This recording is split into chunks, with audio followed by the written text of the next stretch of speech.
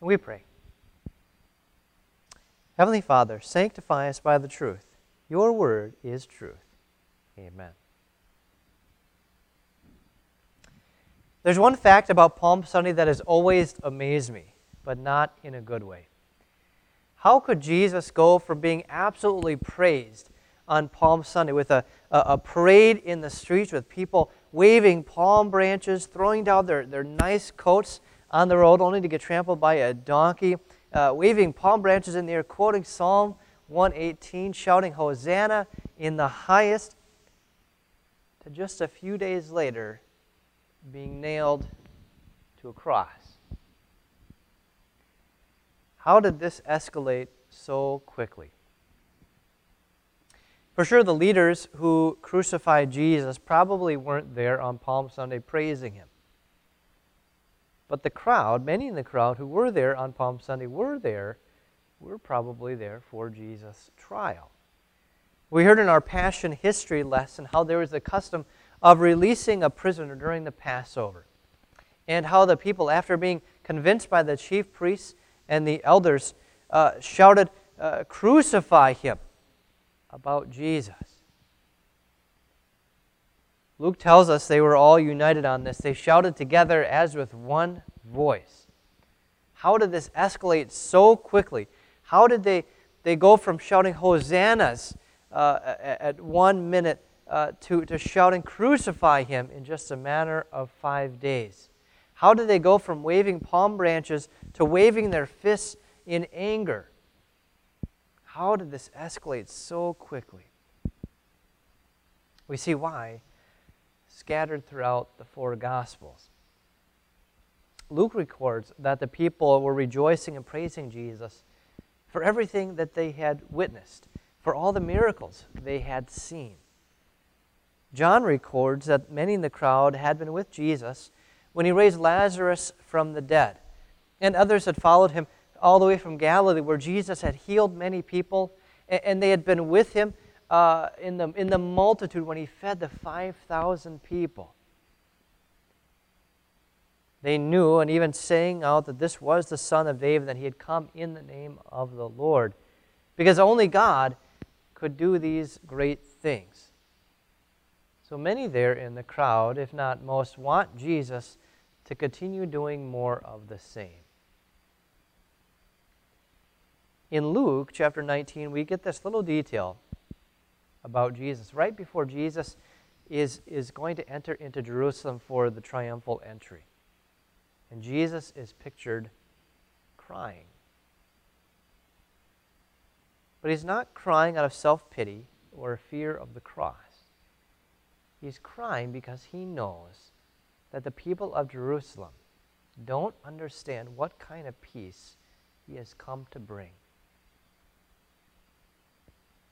People are confused in the Gospel of John as to what kind of king Jesus is. They know he's a king, which is why they're praising him here as he enters, but they're thinking he's going to go straight to the palace and he's going to save our nation. Even Jesus' own disciples don't understand that Jesus has come to suffer and die, because the minute hardship happens, all but one of them flee. They thought he was going to save them from hardship by being their king.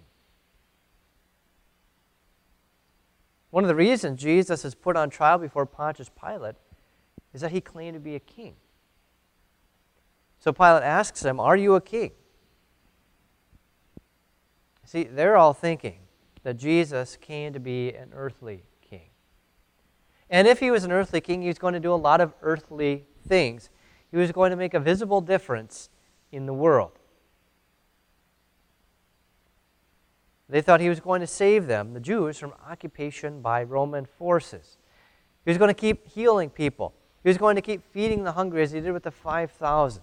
He was going to sit on the throne in Jerusalem and rule as king. Instead, the very next thing Jesus does after the triumphal entry is he goes to the temple. And he literally kicks out people who are making the temple and using the temple for earthly gain. Jesus does the exact opposite thing that everyone wanted. The way Jesus has come to save them is by dying for them,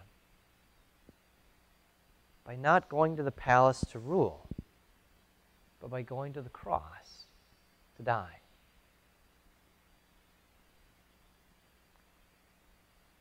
Do you remember how Jesus responded to Pontius Pilate?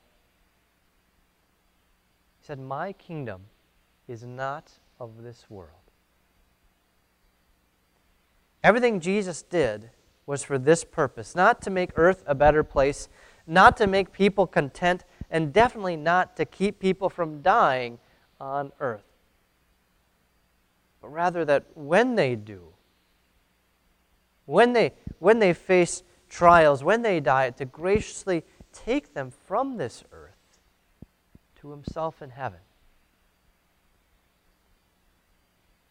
So how about you?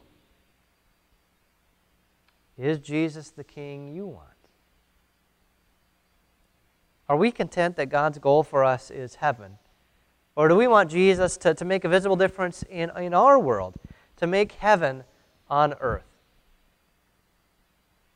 Now I know right now in our lives we probably want Jesus to heal our world, to restore it, to remove the sickness, to remove the fear, to grant prosperity to our economy once again.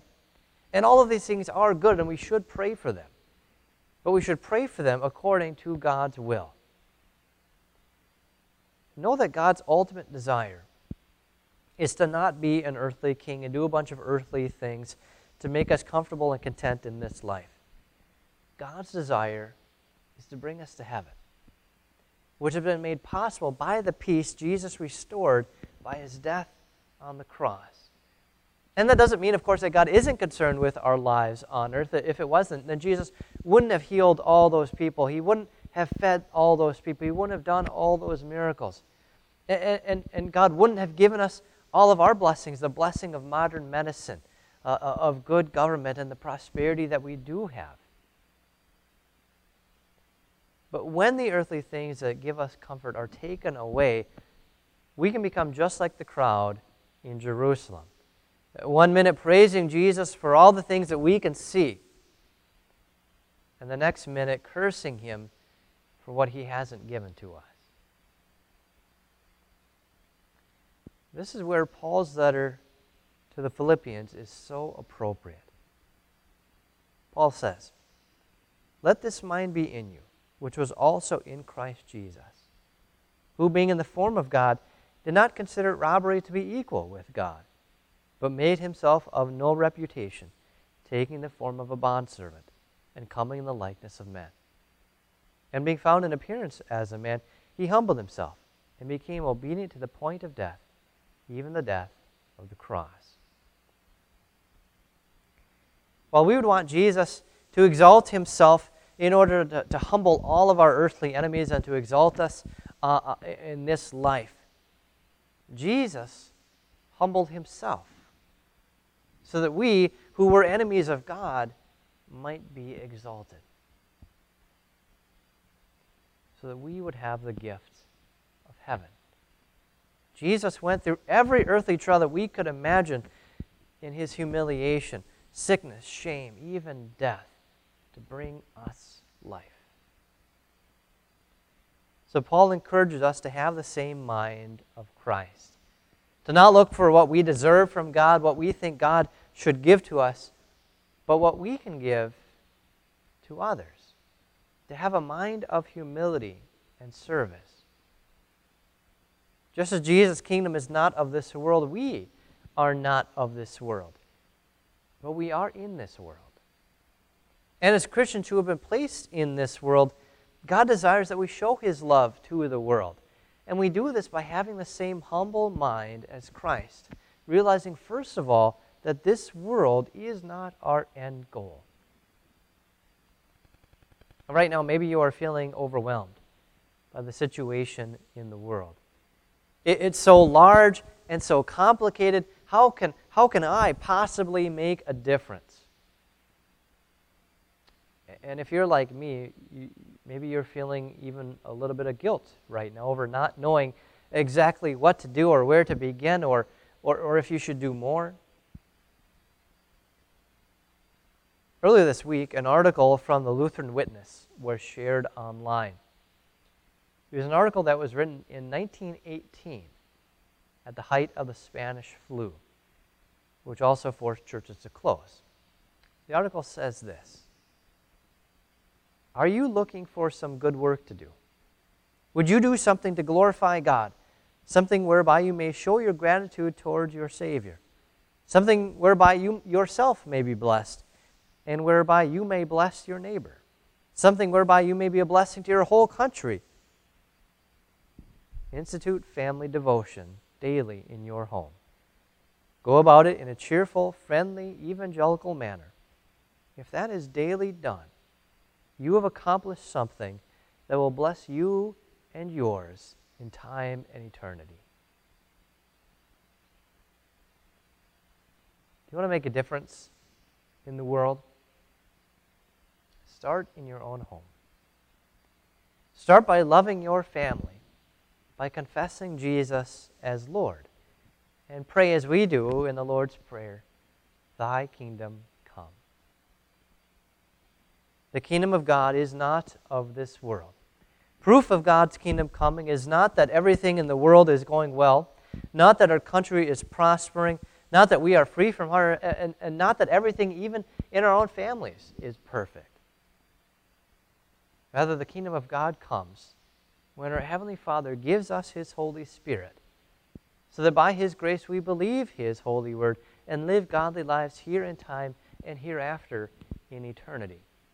And this comes even without our asking. God's kingdom comes when you forgive each other. And once you've started showing the humble mind of Christ in your own home, show it in your neighborhood by helping your neighbor. Show it in your community, in your state, by honoring and serving your government.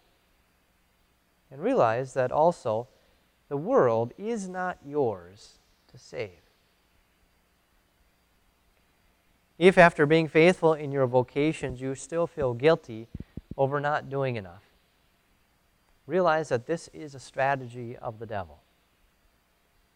The devil wants you to turn inward to your own capabilities and resources or lack thereof, and wants you to think that if God isn't the type of king you thought, well, then maybe you have the power to save the world. But you are not king. Jesus is. And although He is not a king of the world, He is the king of the world because He humbled Himself in order to save it. God has also highly exalted Him and given Him the name which is above every name, the name Jesus, which means God saves. The people on Palm Sunday, as they cried out, Hosanna, which means save us now, even though they didn't fully understand what kind of king Jesus was or what kind of kingdom He came to bring, they proclaimed the truth of what Jesus would do. Save. God saves. God will save you. Even when you are brought low and humiliated and humbled with sickness, humbled with fear, humbled with any earthly trial, it is your greatest honor because you will be exalted. He will save you. Because He has already borne in all of your infirmities and weaknesses in His body and crucified them with Himself on the cross. And that ultimate humility, your eternal salvation, is God's greatest glory. So rejoice greatly, daughter of Zion. Shout, daughter of Jerusalem, look, your king is coming to you. He is righteous and brings salvation. He is humble and riding on a donkey, and a colt the foal of a donkey. In Jesus' name, amen.